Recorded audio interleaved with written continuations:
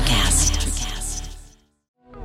Everybody makes mistakes, but you have to own up. You have to figure out how to fix it. I mean, you have to work the problem. And pointing fingers is not the last thing, but it's beyond the last thing you should do. Welcome to Think Business with Tyler, sharing our methods and strategies for success. Join in on our conversations with business owners as we highlight their triumphs and detail how they overcame the challenges they faced while continuing to grow and scale their business. It's time to think life, think success, and think business with your host, Tyler Martin. Welcome to an extraordinary episode where we uncover the secrets to increasing your company's value. Our guest today is Tony Cotrupe, a seasoned expert with over 30 years of experience in investment banking and strategic consulting. He'll reveal why driving business value should be your top priority, the limitations of financial statements, the power of delegation, and how to overcome self-doubt. Get ready for captivating insights that will transform your business. Let's chat with Tony now. Hey, Tony, thanks so much for being on the Think Business with Tyler podcast show. How are you doing today? I'm doing great, Tyler. Thanks. I think we're going to have a fun conversation. I've had a chance to chat with you a little bit, and you're bringing a wealth of knowledge. I always love to start out with, can you share a little bit about what you do? Sure. What I do is corporate advisory, and I've been doing it for 34 years now. Corporate advisory, really, to me, there's some sort of what's the value of the thing that's being transferred here. So I work on transactions for the most part. Okay. And just to kind of break that down a little bit more, when you say corporate advisory, are we talking about like what size business is that going to typically be? I work with, pretty small businesses. I would say from a revenue standpoint, $10 million and up to, I generally don't get too involved with, giant companies because when you get really big, you call McKinsey or somebody like that. Sure. So typical audience size, probably here, feedback I've gotten from my own audience, probably going to be like 1 to 10 million annually in revenue. So I would say as much as we can, I think a lot of things transfer anyway, right? So, oh, sure. What we're about to talk about. And I work with much smaller ones too. Okay, cool. So what's going to be exciting about this conversation, guys, is we're going to get into really where I think, and Tony, feel free to correct me at any time. I take no offense to it. Where we're going to talk about value. Your biggest asset oftentimes is either your home or your business. And hopefully it's your business because that means you've grown it to a nice size. But we're going to talk about valuation and why that's important. And we're not going to talk about the type of valuation where we're going to talk real dollar valuation in terms of what someone might pay for your business. So Tony, where I'd like to start with is, what do you see typically when it comes to entrepreneurs and businesses when they come to engage you?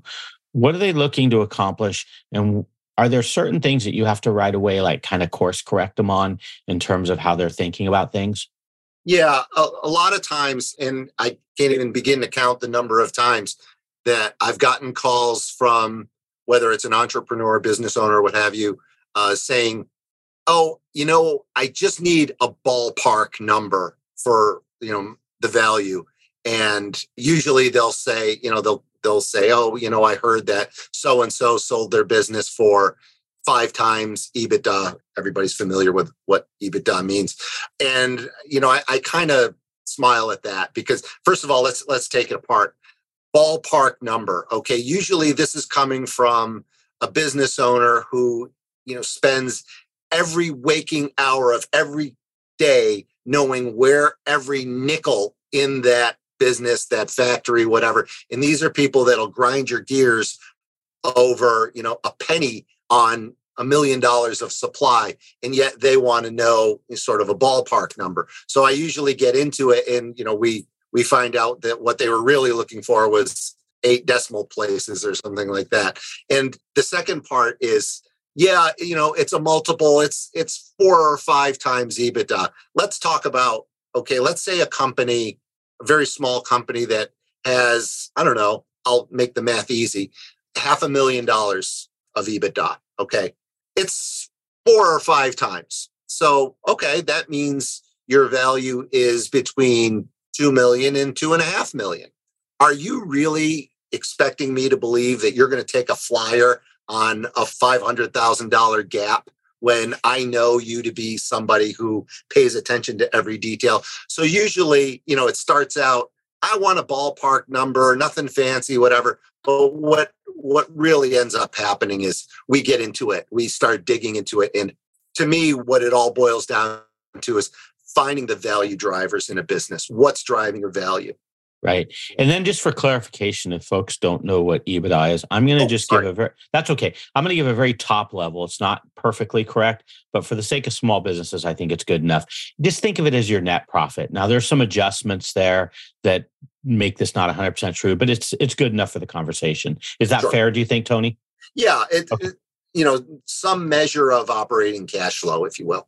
Perfect. Okay. So I love, just give me a ballpark figure. I find that interesting. When do you think, as a business owner, when should you start thinking about driving your business value? Does it start from day one? I mean, can you be 10 years into your journey and go, man, I really need to start thinking about driving the business value? Where do you think that plays into? Realistically speaking, at the very beginning, and I work with a lot of startup companies as well. And, we talk about it. And I talk to the entrepreneurs about it. I said, look, right now you're in a binary world. You're either not going to make it past next Tuesday, or you're going to be something, big and wonderful and vibrant. So once the business is kind of self-sustaining, that's where you need to start thinking about driving value.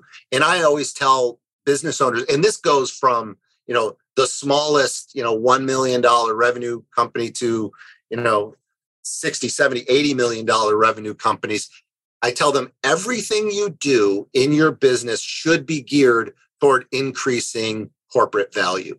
If you're not increasing corporate value, you're not doing the right things. And we all, look, I'm a self-professed shiny object kid. I get, distracted by things. And a lot of companies, a lot of management teams, business owners, they have to understand you have to stick to your knitting. You do what you're good at. And when you find out what you're good at, do a lot of it. Don't get too distracted with other things. Yeah. And truthfully, the typical entrepreneur, we, oftentimes have a million things going through our head. And it's very easy to it's like you said, shiny object syndrome. It's some new business segment or, it's just easy to get off path from what you do really well. That's true. I have clients that I work with, and there's one client that I've worked with for more than 10 years. And sometimes he has a manufacturing company out in the middle of America somewhere. And sometimes he calls me before he does things. And sometimes he calls me after he does things. And I'll say to him, why didn't you call me before? He goes, because you would have told me not to do it. And now I need you to fix it. That's hilarious. But, in terms of things that aren't within, your bailiwick, your, staying on the fairway there have been times with this one particular person where he made an acquisition that was outside of really what he did. And there was a reason for it, at least in his mind. And, I had to say to him, first of all, you paid too much. And someone a long time ago, a person in a very well-known private equity firm told me, you can change everything about a deal except the price you paid. So he paid too much. And I did it to get, at their equipment. Well, their equipment is not your equipment and you have to customize it to work in your factory. I see it sitting out back being unused. What did you buy? Things like that. I don't scold my clients. I try to be the voice of reason when I can. Sure. So what are those levers?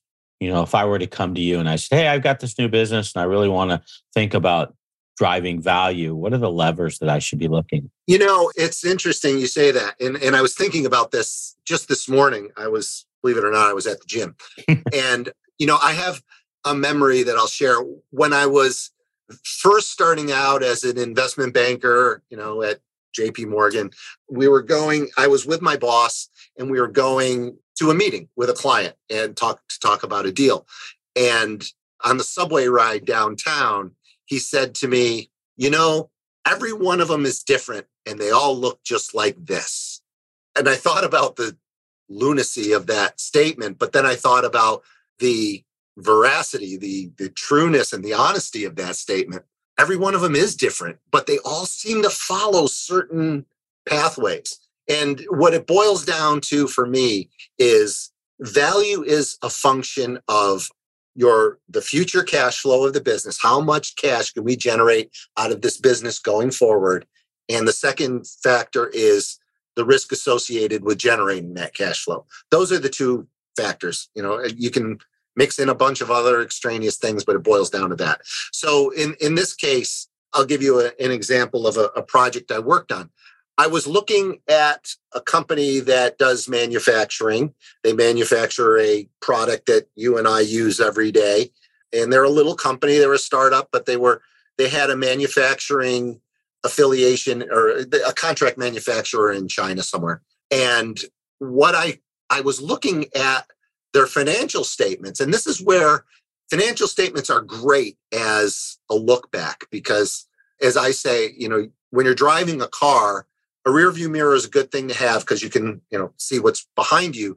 But if you keep your eye in the rear view mirror and not through the windshield, unless the road behind you is exactly like the road in front of you, you're going to hit something. Right. Whether it's a dip, a tree, a global pandemic, something like that. So anyway, I'm looking at the historical financials, and I notice a big drop in their cost of goods sold. And I thought about it. I said, they're still making them the same. This is a very simple product. They're making them the same way they've made them for hundreds of years. What could have happened to change this? And I'm looking at it, and this is a big nut. This is a big piece of their value going forward. And I talked to the client, and it's funny, you have to ask the right questions, So after asking questions after question after question, we finally hit the right thing. What happened in this case was the company, and I'm going to make up numbers again. Sure. The company was doing $5 million of revenue in this product. That meant that their manufacturer in China would set up the machines, make a bunch of this product for about a week, because that's all they needed in time-wise to make enough for 6 months supply, and then break down the machine and take somebody else's product and make it on there. Once this company reached a critical mass of about 7-8 million, and again, I'm making up the number, now the manufacturer in China was happy to keep the molds and the pieces on the machine 365 days a year. They didn't have to break it down. They didn't have to put new stuff on it. They didn't have to clean it and redo whatever and reprogram things. That was a huge drop in the cost of the company. So it was, I used to be an economist. We call those economies of scale, efficiencies that come out. But that's not something that I would have been able to determine just looking at the financial statements. It really took some teeth pulling and some, oh, wait, that's what you wanted to know, those kinds of questions. And I enjoy that stuff. Okay, I got it. Yeah, so it's kind of looking for it. But getting back to those levers, are there any, is it, as you're getting to the 10 million point, is it maybe creating a leadership team? Is it, enhancing your processes and systems? Is it anything, negotiating good terms with clients? Anything stand out as hey, these are things that are going to help that cash flowing, things like. Yeah, it's, and it's hard sometimes because it's hard to go sometimes from being an entrepreneur to being a manager. Yeah. And I'm actually dealing with that right now with a client of mine. This person is used to being involved in everything that goes on. And it really is an inefficient way to run your company. I think it was Steve Jobs that said, hire good people and let them do their jobs. I'm sure I screwed up that quote, but that was the gist of it. So getting people into the right roles is huge, because as an entrepreneur, you're a visionary. You're thinking about where things are going. You making payroll next week is not something you should be focusing on. You need to get people in the chairs to do the jobs that make the company run. A sales force, and you might reach a point where you need not just a sales force, but a head of sales. And Sales is different from marketing. So you have to understand that too. So you might need a sales force and a marketing department, so it's really incumbent upon the entrepreneur becoming a manager. And once you become a manager, you kind of have, you have a fiduciary responsibility to the people that work there. And if you've got stockholders or a board of directors, you can't be Julius Caesar. Right. No, that makes a lot of sense. Bad things happen. So I want to shift gears a little bit. And this is somewhat of a generic question. Have you ever really messed up in your career or just messed up? How much time do we have? No, I remember once a long time ago, I was in the investment banking group. I used to work in the emerging markets group. So I was doing deals in Latin America. And there was one deal where we were underwriting some bonds and I misquoted the price. Instead of, 5 7/8, I said, 5 3/8 or something like that. And when you multiply this by a number that's got a lot of zeros, it makes a big difference. It's a big deal. Yeah. This is something that really I learned from my dad, to be honest. My dad was a football coach. He coached for many years and he coached me in baseball and other things. And one of the things he taught me was be accountable.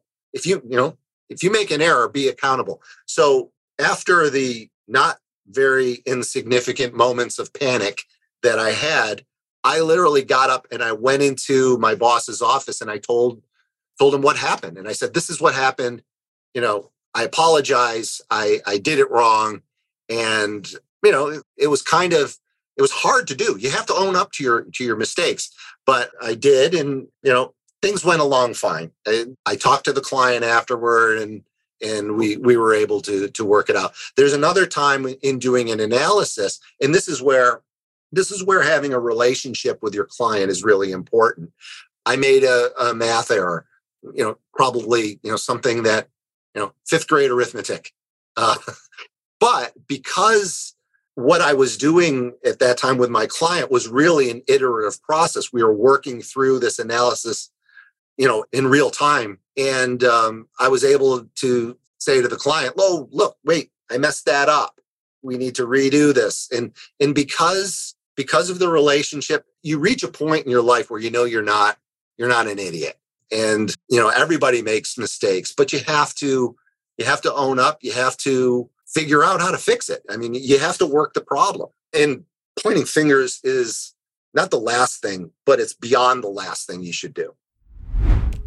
If you're a business owner feeling stuck in your business, overwhelmed, responsible for everything that happens, and working long hours, Tyler helps his clients develop processes, hire high-performing team members, and better understand their financial metrics and numbers to allow for a more predictable, less hands-on business. To schedule a free, no-pressure consultation, head to thinktyler.com and click the meeting button. Tyler would love to see if he can help you work on your business, not in your business. Schedule a consultation today at thinktyler.com. Think life, think success, think business. Everybody makes mistakes, but you have to own up. You have to figure out how to fix it. I mean, you have to work the problem. And pointing fingers is not the last thing, but it's beyond the last thing you should do. Yeah. That's great advice. I love that. You had a situation where you actually got on the front lines a little bit, where I think you were in a COO role or a CFO role, and it was for a designer. And reading a little bit about you, it sounded like you tried to manage expectations of the designer. Can you talk about that a little bit? Because I think, Sure. Frankly, I think it correlates to a lot of business owners. And yeah, what happened was, and this was a number of years ago, there was a clothing design company, and the person running the company, that it was his vision. He was a designer, pretty well-known one in certain circles, and decided to start his own, clothing lifestyle design company, and did not have a business mind. I don't know how else to put that. There are things he could do that I certainly couldn't do. I can barely dress myself. Actually, he used to point that out. But I would just rip my hair out because sort of was pushed into the role of CFO, where I had to really help this individual translate what was in his head to what we can do financially. And that was a very tough assignment. I'd say, for example, there was one phone call that it almost turned into an Abbott and Costello skit. But okay, I need money to buy fabric so that I can make the designs for next season. And I'd say, well, we don't have money in the budget for you to buy fabric. What budget? Well, and I was telling him, we don't have a budget for that. Well, if we don't have a budget, then I can go ahead and spend what I want. In his mind, budget was, a fence, a constraint. In my mind, budget was the amount of money that we can spend to do this. And going back and forth, trying to explain to him, we don't have any money to do this. There's no money in the budget. To him meant there's no budget. So it's like, Montana, it's just wide open. We all come from a different place. We have different mindsets. And so this assignment was one that I look back on and say, yeah, we did the right thing, because we greatly scaled down the size of the company. And that's hard for somebody with a big vision to do, but it's what we ended up doing. The investors that were the ones that brought me in, we got them not whole, but most of the way whole. And they were able to kind of walk away from the situation. And right now, this individual is doing what he likes. He's designing clothing on a much smaller scale, selling it. It's unfortunate that the economics didn't work out for him, but living a happy life isn't such a bad thing either. Yeah, exactly. One thing I want to talk about was business divorce, and that could be partners or it could be truly husband and wife. Talk about that a little bit, because sometimes those can get really nasty. And does it have to be that way? I mean, what are your thoughts around that? The worst one I ever encountered was a number of years ago. There were two brothers, and they, at the time, they were in their early 60s, and they themselves inherited the business from their dad. So this is a company that was literally 100 years old. Wow. And as I sometimes say, the shareholder agreement that was written was, the worst agreement in the history of bad agreements.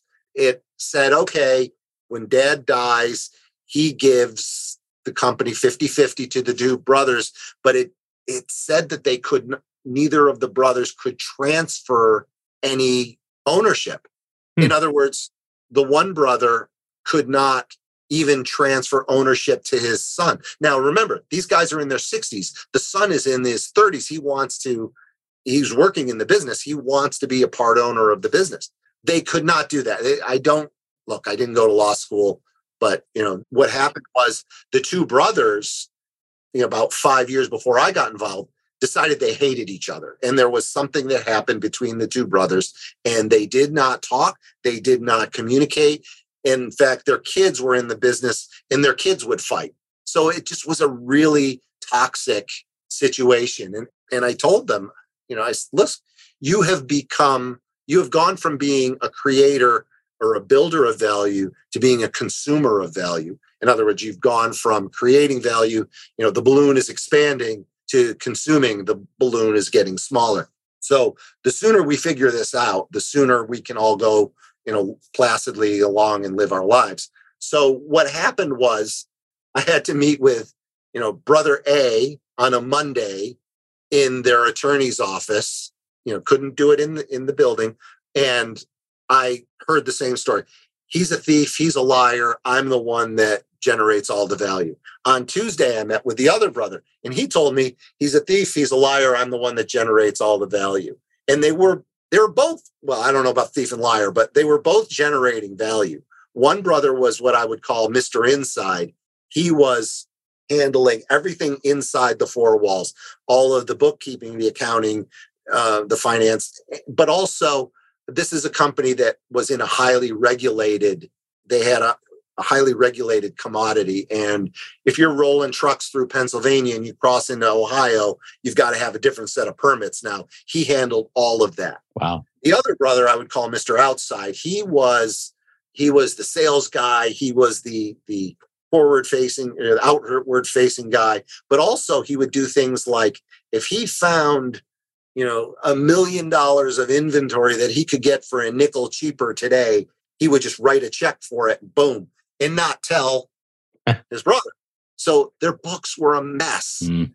The company was a mess. So I said, listen, the only way they each hired an attorney, and the attorneys just threw up their hands and called me and said, here, you get in the middle of these two. So I get in the middle of these two and I said, listen, first of all, one of you is probably going to emerge as a buyer and one of you will emerge as a seller. Believe me, this is how it happens. And that's true, because once we set a value of the company, brother A says, gee, I might be a buyer at that price. The brother B says, I would be a seller at that price. And now we have a deal that we can negotiate. So I fixed the value for the company. And then there were adjustments and things like that. But for the most part, I'm very happy with that. My numbers were dead on. The brother that sold out, he got a check for about $8 million and went and lived his life. And I know the company, it's still going strong. So it was able to handle out of court. That was a big thing. They didn't end up going to court, because once you go to court, it gets really expensive. Yeah. And I've done this for more times than I can count. And there have been some nasty situations. Mm. I usually get called in. I like to say, when people want to buy stuff, sell stuff, or argue over stuff. And the argue over stuff it's usually good theater. Yeah. Yeah. It's interesting when you say avoiding court not only saves them money, but time too, because I'm sure that can drag out for years if they really keep disputing in court and going back and forth and it gets petty. So that sounds like a really big win. That's awesome. That's a great story. Hey, one thing I like to always end the show with is around something you've learned along your journey, whether it be a business or a life tip. There's something you could share with us and perhaps we can apply to our own lives or business. Well, we're bumping up on Father's Day. So what I'm going to give you a piece of advice that my father gave me. And I think I was about 10 years old. I was playing Little League baseball and my coach came up to me, we needed a pitcher and I'd never pitched before. And he said, Tony, can you pitch? And I said, gee, I never did it before. I don't think so. And after the game, my dad came to me and said, what was the coach asking you there in the fifth inning? I said, he was asking me if I could pitch. And he said, so what did you tell him? I told him I couldn't. And he probably called me a name that I shouldn't say here, but it was the 70s. And the piece of advice he gave me was, if somebody ever asks you if you can do something, tell them yes, let them figure out if you can't do it. And that has actually served me quite well. This is not fake it till you make it stuff. Let me be clear about that. If somebody's asking you to do something, they probably have some knowledge of what they need done and what you are. And maybe you're seeing skills in you that you don't see in yourself. And every time I've had that happen, I've kind of risen to it. And it's been a lot of the reason why I've been able to do so many cool things throughout my career. I like that. So not a fake it till you make it, but someone might see something in you when they ask you about that and take it to a deeper level rather than just say no up front, or it's not something I do. Right. Don't close the door before you kind of fully understand you probably can contribute value, I think is what, to summarize. And the other thing is show up. Yeah, show up. Yeah, that's huge. That's a big one. Yeah, I like that. Good stuff. Hey, so I always put out the show notes at thinktyler.com, your company website, and feel free to correct me, melioraadvisors.com. Did I say that right? melioraadvisors.com. melioraadvisors, all one word, no hyphen, 2 A's in the middle there.com. Perfect. And I'll put that in the show notes too. So for those of you who didn't get the spelling of it, anywhere else, if people wanted to reach out to you, where you'd like them to go? Yeah. Go to my LinkedIn page. It's got all my stuff on there. I write a lot of articles. I do a lot of videos. So I try to inform and entertain. I also write a newsletter. So if you want in on that, just shoot me an email or note on LinkedIn and say, hey, here's my email address. Put me on your newsletter list.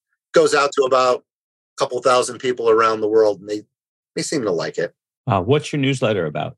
My newsletter is about the stuff that I've just been talking about. Usually it's like I wrote one last week about the PGA golf championship was just down the road here. And Walter Hagen, who's a famous golfer and a Rochesterian, he's from grew up right down the road, said three lousy shots and one great shot and you can make par. Golf is a game of recovery. Business is a game of recovery. And so I try to tie things that happen in the world to things that happen in business. I like that. You have my email address. Please add me to that newsletter. It sounds interesting. Absolutely. I'd love to get it. Okay. Well, hey, Tony, thanks so much for being on the show. A lot of wisdom you shared today. I really appreciate it. And I hope we can talk again in the future. All right. I had a great time. Thanks for having me. Take care. Take care. That's all for this episode of Think Business with Tyler. But we have plenty more resources to help you in your pursuit of business excellence on our website at thinktyler.com. If you'd like to be featured in a future episode of the show, feel free to reach out to us on social media at think_Tyler. We look forward to helping you think life, think success, and think business.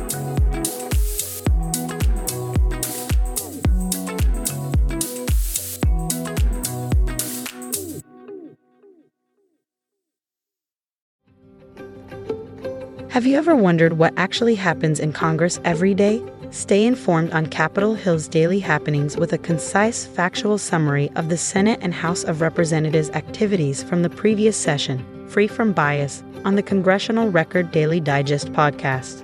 Subscribe on your favorite podcast platform and discover the process from the heart of U.S. politics. The Congressional Record Daily Digest, an Electricast production.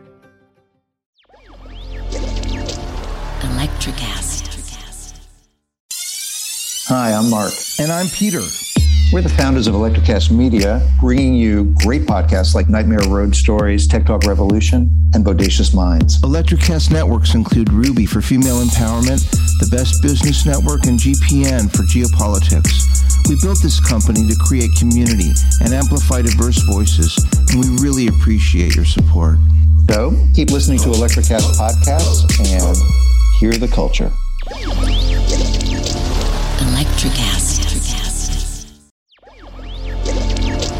Electricast.